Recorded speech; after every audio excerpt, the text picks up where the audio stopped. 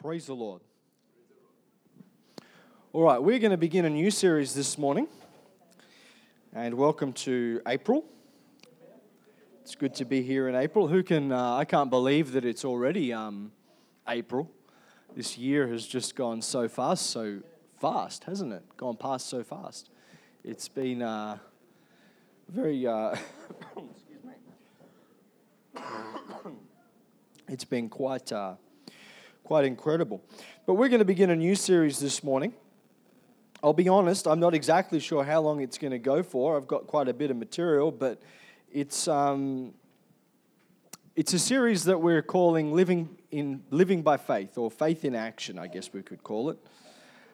Maybe Living the Faith. Let's go with that. Let's go with Living the Faith. We're going to begin a new series with Living the Faith. Praise the Lord. Now, the Bible is full of accounts dealing with radical changes in people's lives. Amen? Think of Jacob, Jonah, Samson, Saul of Tarsus. You can see that in these kind of people, their lives are changed dramatically when God intervenes in their life. Other than probably Saul of Tarsus, in the New Testament, the one that springs to mind, of course, is Simon Peter. Such a dramatic change occurred in his life. His general personality, he was very bold, outspoken, and not afraid to really live what he claimed to live. We see this when he's dealing with Jesus. He has strong convictions. You know, he tells Jesus, I'm going to protect you. You're not going to have to go to the cross. And he goes so far as that when Jesus is about to get arrested, he jumps out with a sword and cuts off Malchus's ear, right? So he's such a firebrand, a passionate person, and yet just a little while later, we see that he was also quite a coward when, he's around the fire and Jesus is being tried, and people question him and say, "Do you know Jesus?" He's like, "No, I don't know him." And we know the story, the rooster crows, and he denied Jesus. But we know, thankfully, that's not the end of the story for Simon Peter, amen? That's not the last that we ever hear of him. On the day of Pentecost, God's Spirit is poured out, and he gets up and preaches that sermon in the book of Acts chapter 2. And from the rest of his life, from that point forward, Peter not only boldly confessed his faith, but he lived his faith in the face of ridicule, in the face of opposition, in the face of people coming against him. Praise the Lord. Let's come on in. Let's grab a seat. And so really, this is what we're going to be looking at as we begin this new series, is we're going to look through some of the chapters of the book of Acts. We're going to look through Ephesians, Colossians, Philippians, and we're going to explore together how the early church lived out their faith. Amen. We're going to explore how they presented it, how they professed their faith, because when you're living for Jesus, there's so much more than just that initial conversion experience. Amen. There's what do you do after you've become a Christian? And that's what we're going to talk about over the next few weeks together. Someone say, praise the Lord. It's good to see everyone that's here this morning. There's a few people coming in a bit late. That's okay. God bless you. We're glad you're here. For those of you who have just walked in, we're beginning a new series this morning entitled Living the Faith. Everyone say, Living the Faith. Living the Faith. Praise the Lord. So our first lesson today we're going to talk about is this principle, that God will finish the work that He has begun. Everyone say, God will finish the work. And if you've got your Bibles, why don't you grab them? Let's all stand as we read God's Word this morning. We're going to read a couple of verses. Philippians chapter 1.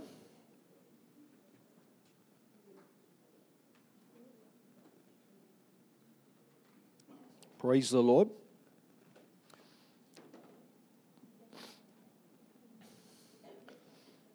Philippians chapter 1 and verse 6. Everyone say amen when you're there. Amen. Philippians chapter 1, verse 6, it says, being confident. Everyone say confident.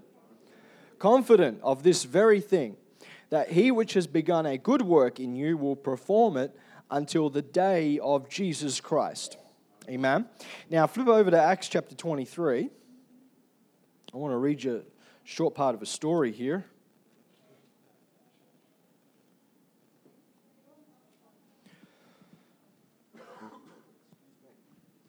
Acts chapter 23, and we'll read from verse 11.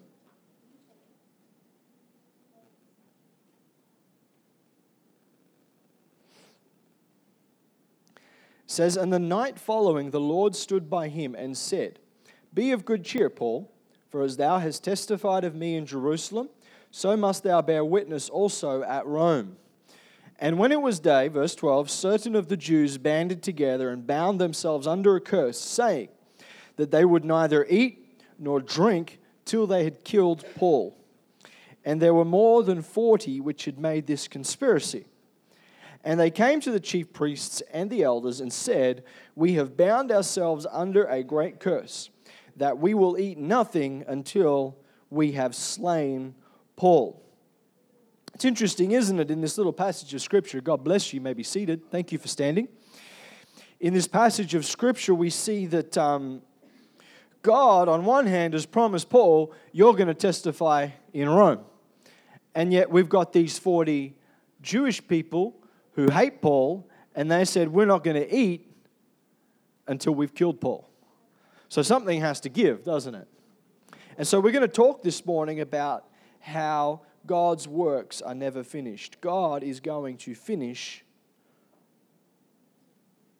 the work that He's begun in us. Amen?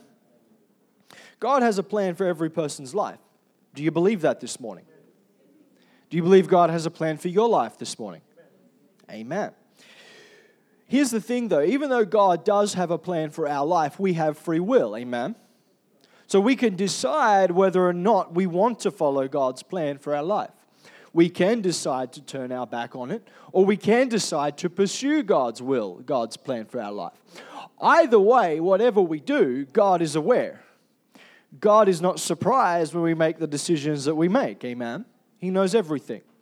He is omniscient is the word that we use. He is neither surprised nor thwarted in His overall plan for humanity based on our decision either. Because not only does God have a plan for your life, God has a plan for the church. Amen? And that's why Jesus, when He said, talking about the revelation that Peter had in Matthew chapter 16, I think it is, when He says, upon this rock I will build my church, and the gates of hell shall not prevail. Well, how can He know that? It's not just because He knows the future. He knows that because He has a plan for the church. He has a plan for humanity. Amen? And it doesn't matter what choice we make, whether we decide to follow God's plan for our life or whether we decide to go our own way, God's plan for the church, God's plan for humanity is not thwarted. Amen? That's why if we want to be a part of the victorious church, we need to be a part of the church. Amen? Because if we start to follow God's plan away from God, if we start to leave God's plan, and we leave the church, then we're no longer part of that church. We're out of God's plan. Amen? Praise the Lord. And so we know that God's plan will not deter His ultimate plan, but He will utilize our decisions to work towards good outcomes for other individuals. Amen.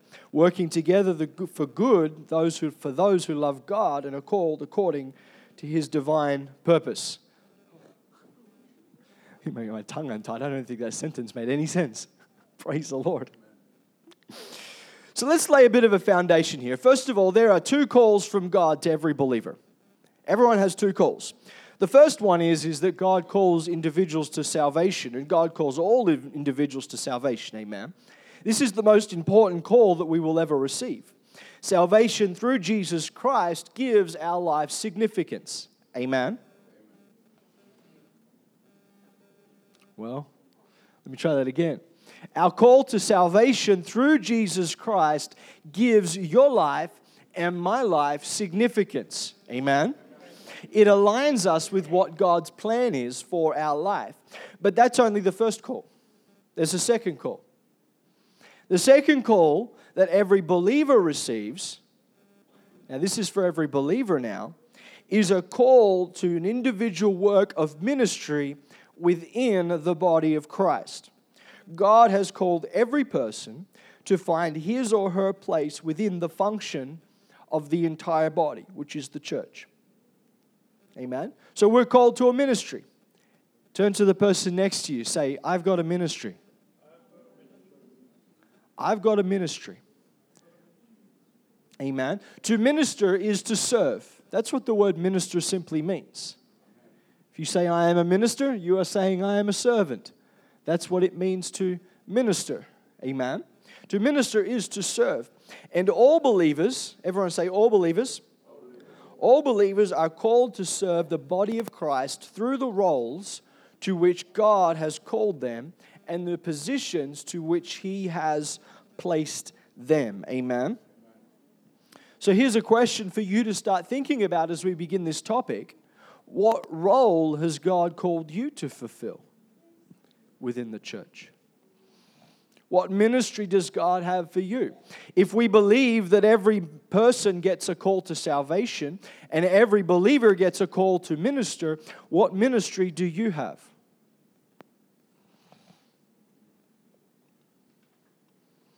You see, the thing is that we get very fixated on what we think ministry is. Amen. We have a set list of criteria that we think this is what ministry means, and anything out of that doesn't count. But that's not true, because ministry is just to serve. So you can be a minister and be playing the piano. You can be a minister and be singing. You can be a minister and be standing by the door welcoming people when they come in. You can be a minister and be out there teaching Sunday school. You can be a minister and be serving up tea and coffee after church. It's ministry. It's service. And so I ask you again, as you start to think about this, what ministry does God have for you? What is your role in the body? Where do you fit in? Amen. Praise the Lord. You see, God has called us to work for Him. And this is an important principle.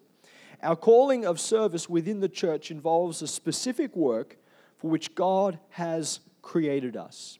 You know how everyone has, kind of unique talents and abilities, but then there's certain personality types that are just so good at doing some things. Like the accountancy type of people, they're so good with numbers and figures, and their mind is just quick, and they make great treasurers, right?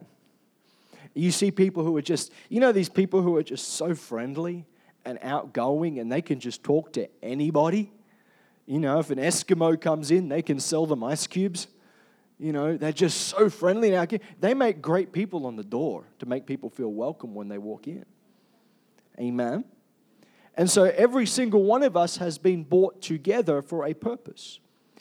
God is not surprised by who is here today. God is not surprised by who is a part of this church, because He brings individuals with their personalities and their traits and their skills, and He brings them into the church together because He has a specific place of purpose for them to serve. Amen? Of course, we are all called to win souls for Christ. Amen? We are all called to witness. We're all called to reach for people, amen? And we all have a testimony to share with others, both within the church and without the church. Did you know that? Your testimony can encourage people within the church as well. Amen?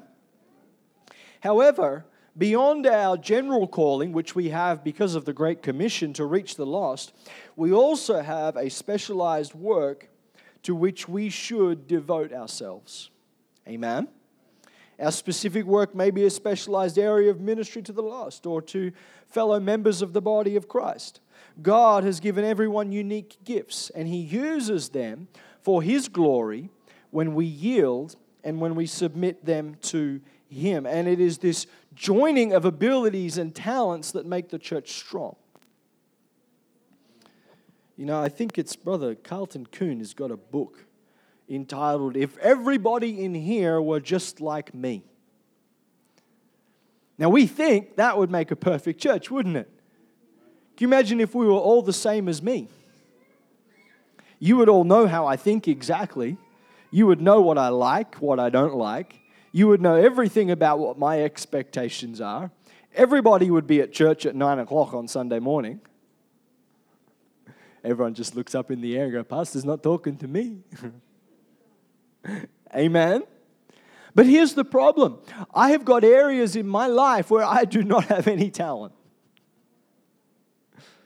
I am not very good at singing. As I'm getting older, that's becoming more and more apparent. I cannot play a piano. I barely even know where the C chord is. Amen? I am shocking at cooking. Please don't make me cook. If you want me to cook, you will die. I can't cook. There are things that I cannot do. And if everybody in here was just like me, or everybody in here was just like Brother Kenneth, or everybody in here was just like Brother Sam, our church would not be very strong, would it? We would have gaps in our strengths and our abilities and in our ministries. So instead, God brings all these different people together and melds them together into what we call the body of Christ. And everybody brings their talents and everyone brings their abilities and their skills and brings them to bear for the kingdom. Amen. But I think sometimes the missing part, that what we don't realize, is that God not only has a purpose and a plan for your life, but He wants to complete it. So often we get so caught up just in the everyday run of the mill, and we kind of lose sight of the fact that where God has put us is for a purpose, and He's always got growth in store for us. He wants us to grow and to develop and to become stronger and to have more talents and abilities that we can use for His kingdom. Amen? Are you with me so far? Amen. So it really doesn't matter what your work might be. It might be to preach or teach. It might be to play a musical instrument. It might be to sing. It might be to be a missionary here in Cairns. It might be a missionary overseas. Who knows? It could be involved using your abilities to assist in administration. All of these things are important. All of these things are special. All of them are unique to each individual, and God has put them in this church for a purpose, and He is going to complete the work that He has begun in us. Someone say amen. Amen. So God has called us to work for Him, and He will empower us to successfully perform His work. And we can observe a call of God's specific calling when we read in the book of Acts this morning. I'm all over the place today. Praise the Lord. In Acts chapter 23, we read it. In verse 11, it says, "In the night following, the Lord stood by him and said, 'Be of good cheer, Paul, for as thou hast testified of me in Jerusalem, so must thou bear witness also in Rome.'" This is a specific call to a purpose that God has given the Apostle Paul. He said, "Paul, you are going to go to Rome. You are going to testify of me." A specific call, a specific purpose. And nothing was going to prevent Paul's fulfillment of that calling, because God Himself was guiding Paul's way towards that mission in Rome. Amen? Now think about how encouraging that would have been to Paul. You see, Paul was in Jerusalem at the time, and he had just faced an intense grilling by the Jewish Sanhedrin. Amen? They wanted to kill him. He was on trial. He had been locked up in jail. And from a human perspective, Paul had every reason to be discouraged. Amen? Think about it. He's come back to his countrymen. Many of those members on the Sanhedrin Council, he probably would have known because he was very high up in that organization. Amen. He was a Pharisee of the Pharisees, the Bible says. Amen. And how discouraging it would have been to know that his former friends and associates now want to kill him for the truth that he's got, for preaching this Jesus. Amen. And yet God did not leave him without an encouraging word. God had a specific plan for Paul's life, and he would not allow that plan to be thwarted. Amen? So here's the thing. God has a work for us to do as well. God has a grand plan in enacting his supreme will in this world. And amazingly, every single one of us in this room today are a part of that. Let me just stop here for just a second. I'm not sure if you actually got that. God has a plan for the entire world. He does. It's still his world. He's still in control. He's still on the throne. He still has a plan. But here's the thing. The plan that God has for your life ties into the master plan that God has for the world. I don't think we sometimes really quite grasp the significance of that. You see, our little human minds are so finite sometimes. We can't quite wrap our heads around that. You know, God is not up in heaven doling out assignments for people. Like, okay, for the next 100 years, I'm just going to use this pattern. Singer, preacher, teacher. Singer, preacher, teacher. Singer, preacher, teacher. You can do admin. You can do that. Woo, you have a gift. You have a gift. You have a gift. I'm just going to go gift, gift, gift, gift, gift. No. God actually has a specific plan for your life. God has actually put thought and intelligence into where your life is going and what he wants you to do in your life. Amen? And that plan that he has for your life ties into this incredible plan that he has for the entire world. And so while we may not experience what the world views as success in every venture we undertake, and sometimes we might even feel like we're failing, God will bring his ultimate plan to come to pass in the end.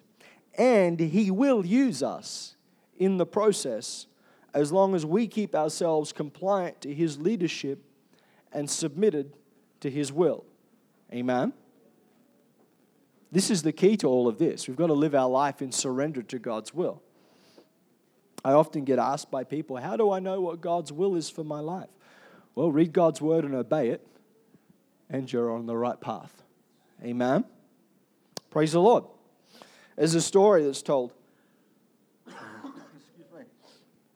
In the 11th century, King Henry III of Bavaria,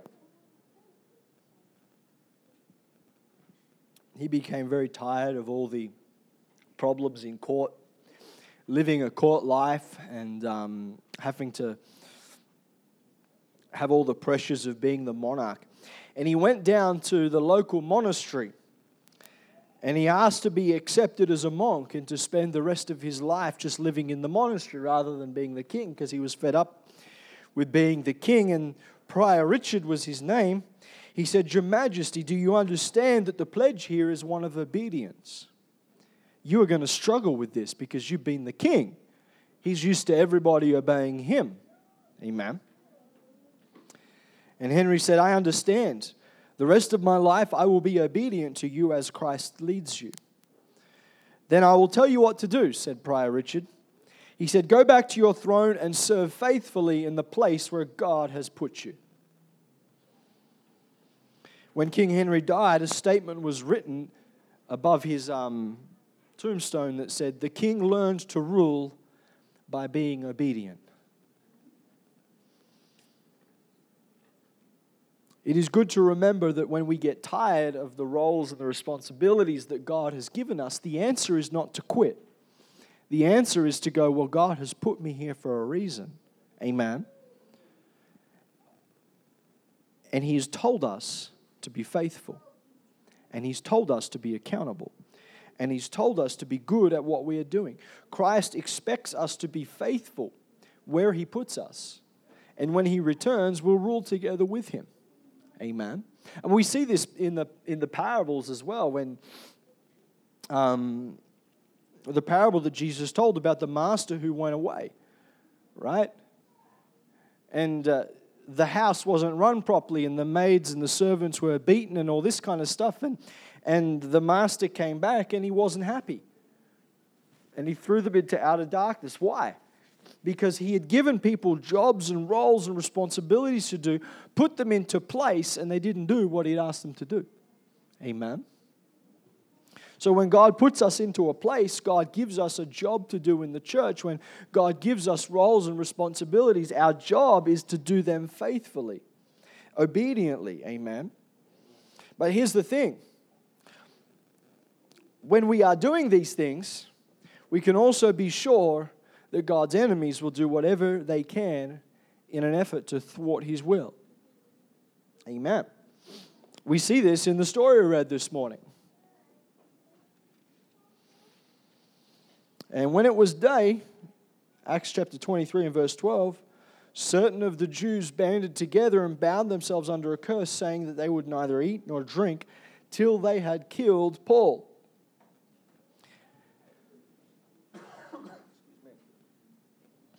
A group of more than 40 Jews so despised the work that Paul was attempting to accomplish for God, they mutually swore an oath to neither eat nor drink until Paul had been killed.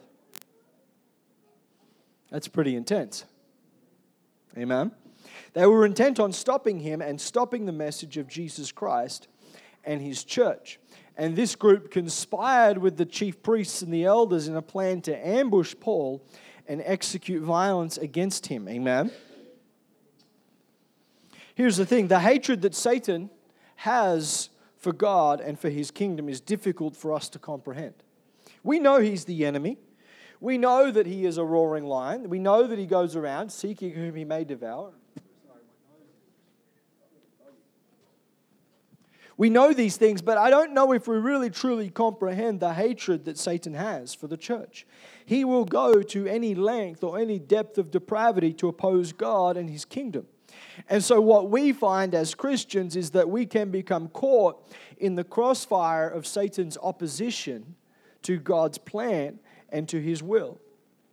Now the interesting thing is, of course, the Bible says all things work together for good. God turns all of Satan's attempts at afflicting the people of God into surprisingly potent sources of strength and learning and experience and growth. No pain of affliction is pleasant or enjoyable when we experience it, but we know that it will strengthen us when we get to the end. Amen. One writer put it like this. He said, contrary to what might be expected, I look back on experiences that at the time seemed especially desolating and painful with particular satisfaction.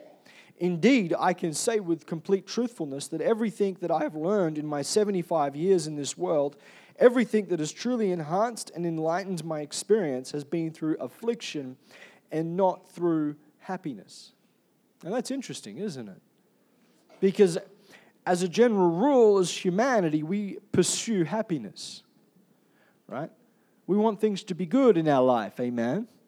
We don't want to go through struggle. We don't want to go through hardship. We don't want to go through affliction. But it is when we get caught in that crossfire, when the devil is attacking us and trying to get us off the plan that God has for our life, it is in those moments, if we can stay strong, that God turns these oppositions into times of growth and times of strengthening. Here's something else that we need to know.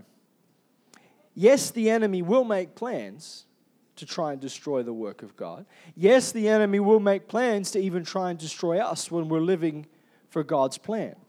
But God's plan is not thwarted by the enemy's attack, nor is God surprised by the enemy's attack. In the story that we've been reading in Acts chapter 23, in verse 16, it says, and when Paul's sister's son heard of their lying in wait, he went and entered the castle and told Paul. See, God arranged for Paul's nephew to be located where he heard that they were lying in wait. Amen. And so he went to warn Paul, and Paul sent him to speak to the Roman tribune, warning him of the plan. And consequently, the tribune arranged for a 200-man army to protect Paul and escort him to the governor Felix, providing him protection as a Roman citizen. Amen. You see, opposition to the work of God never catches the Lord off guard. God is fully aware. Everyone say, God is fully aware. God is fully aware of Satan's opposition to his work in the world, for he is omniscient. He possesses perfect knowledge of all things. Whatever the will and the purpose of God may be, we can be certain that Satan and his hordes will actively oppose it on every front and by every means possible. But God's word tells us in Isaiah 54 and verse 17 that no tool formed against the Lord and his people shall prevail against them. Amen. Why? Because God is aware. God is not surprised. It's so funny. We get so surprised when we fall into hard times and trials. Oh God, why is this happening to me? Why are you allowing these things to happen? And I've been there, I've done that.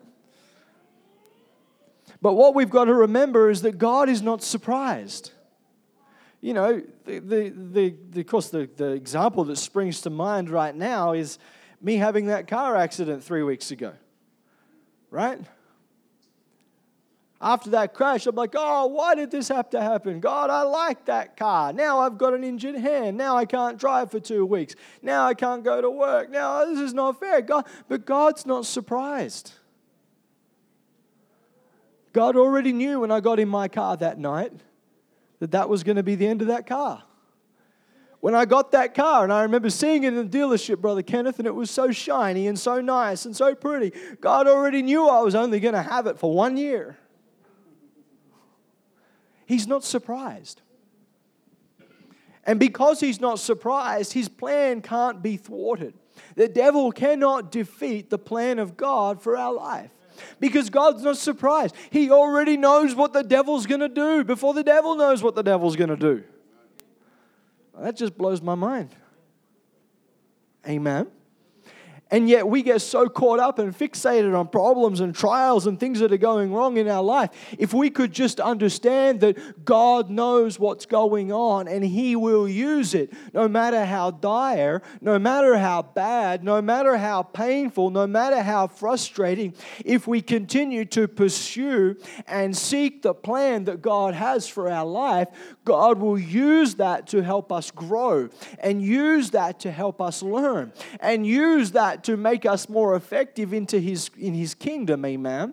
And it becomes simply a part of seeing God's plan fulfilled in our life, amen? You see, here's the thing. How was the Apostle Paul going to get to Rome? It costs a lot of money. And so while the devil is sitting there going, I'm going to get these 40 Jews to kill the Apostle Paul, God is going, this is perfect.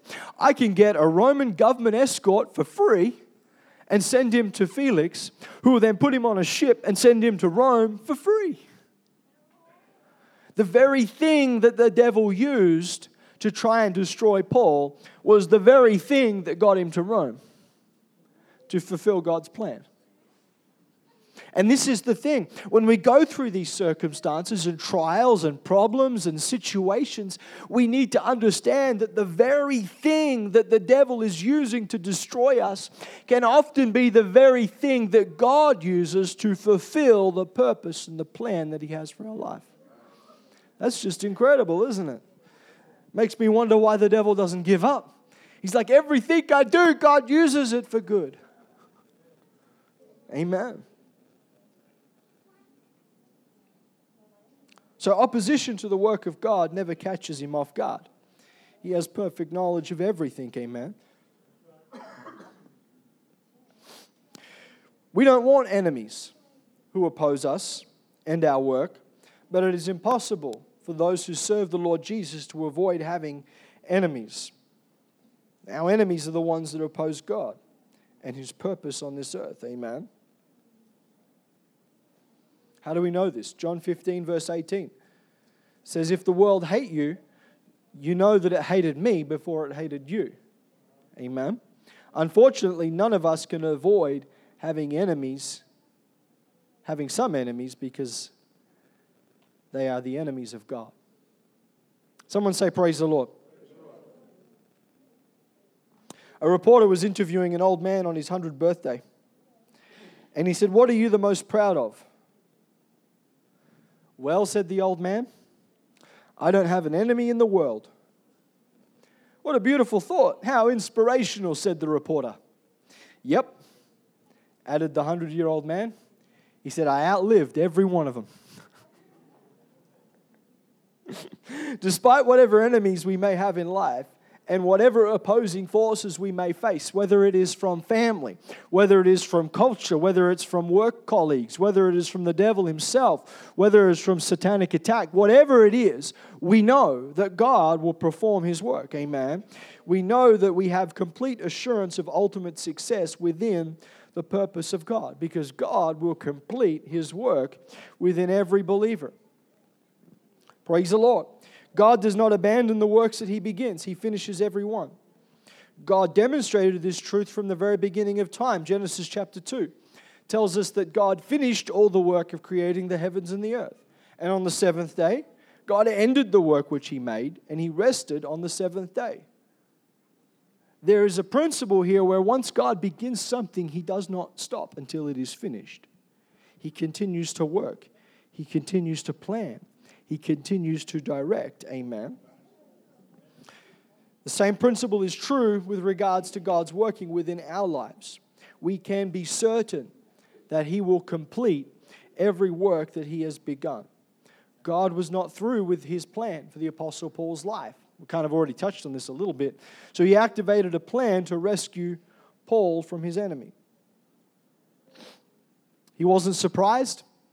Instead, He used the plan that the enemy had to get safe passage. Now, think about it. Rome was certainly not friendly to the church. Was it?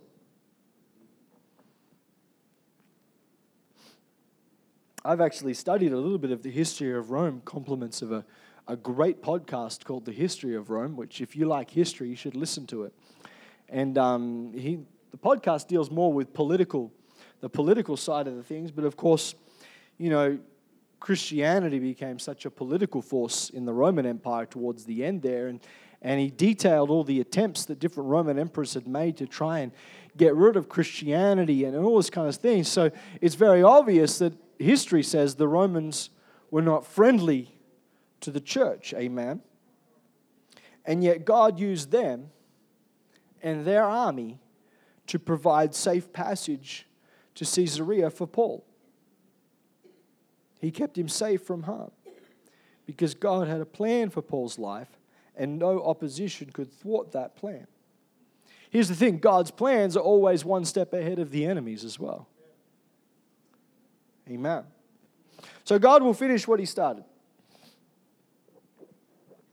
God had an encompassing plan for the life of Paul, which included his eventual trek to the city of Rome, where he would testify and spread the gospel of Jesus Christ.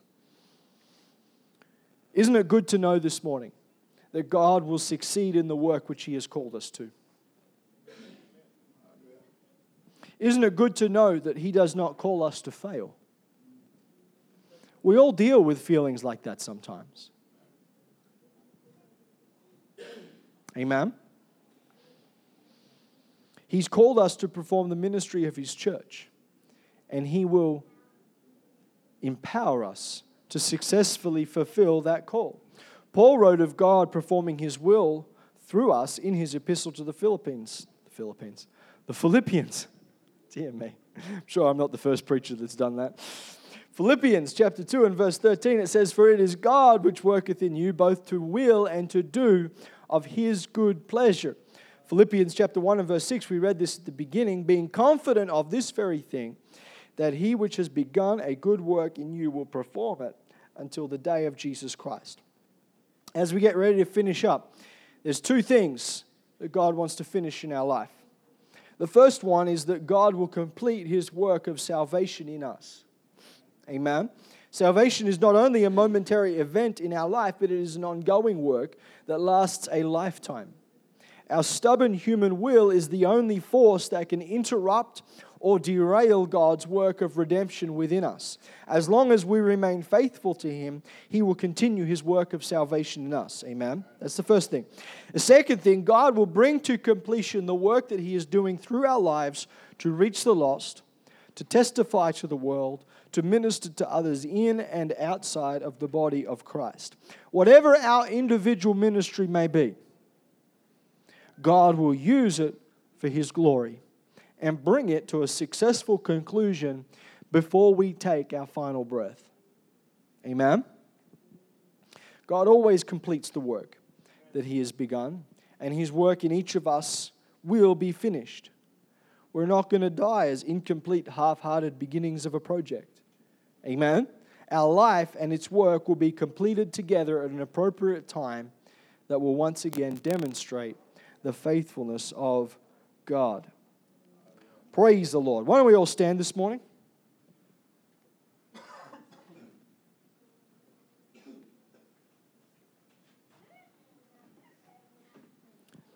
It's very easy to get discouraged sometimes, isn't it? Because we can't see the big picture of God's perfect plan. Sometimes we often think we're failing in the work that God has called them to. I've felt like that before. Amen? We can often feel like we're not doing as good as what we should do. But the takeaway message from today for you is that if you are faithful, God will work His plan. And nothing the enemy does can stop that. There might be days when you're on the mountains. There might be days when you're in the valleys. None of those surprise God. They're just part of the plan. He knows it. When the enemy begins to formulate a plan of attack against you, God is already aware. God's already incorporated it into His plan for your life. The only thing that can disrupt the plan of God for your life is if you make a decision to say, I'm walking away. I don't want to be a part of this. Because it's when you're not faithful to God, that's when His hands are taken off the wheel. Amen. This is why I keep harping on about you got to be in church. Get yourself to prayer meeting. Spend time reading your Bible. Spend time praying.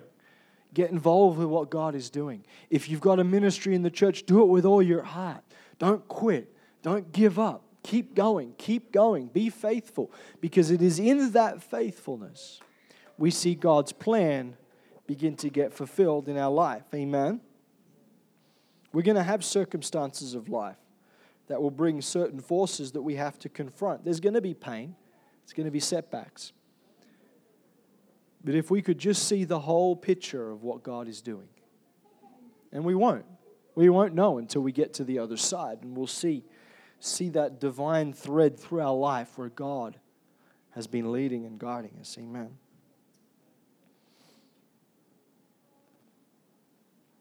Our perspective of victory to God often differs as well, doesn't it?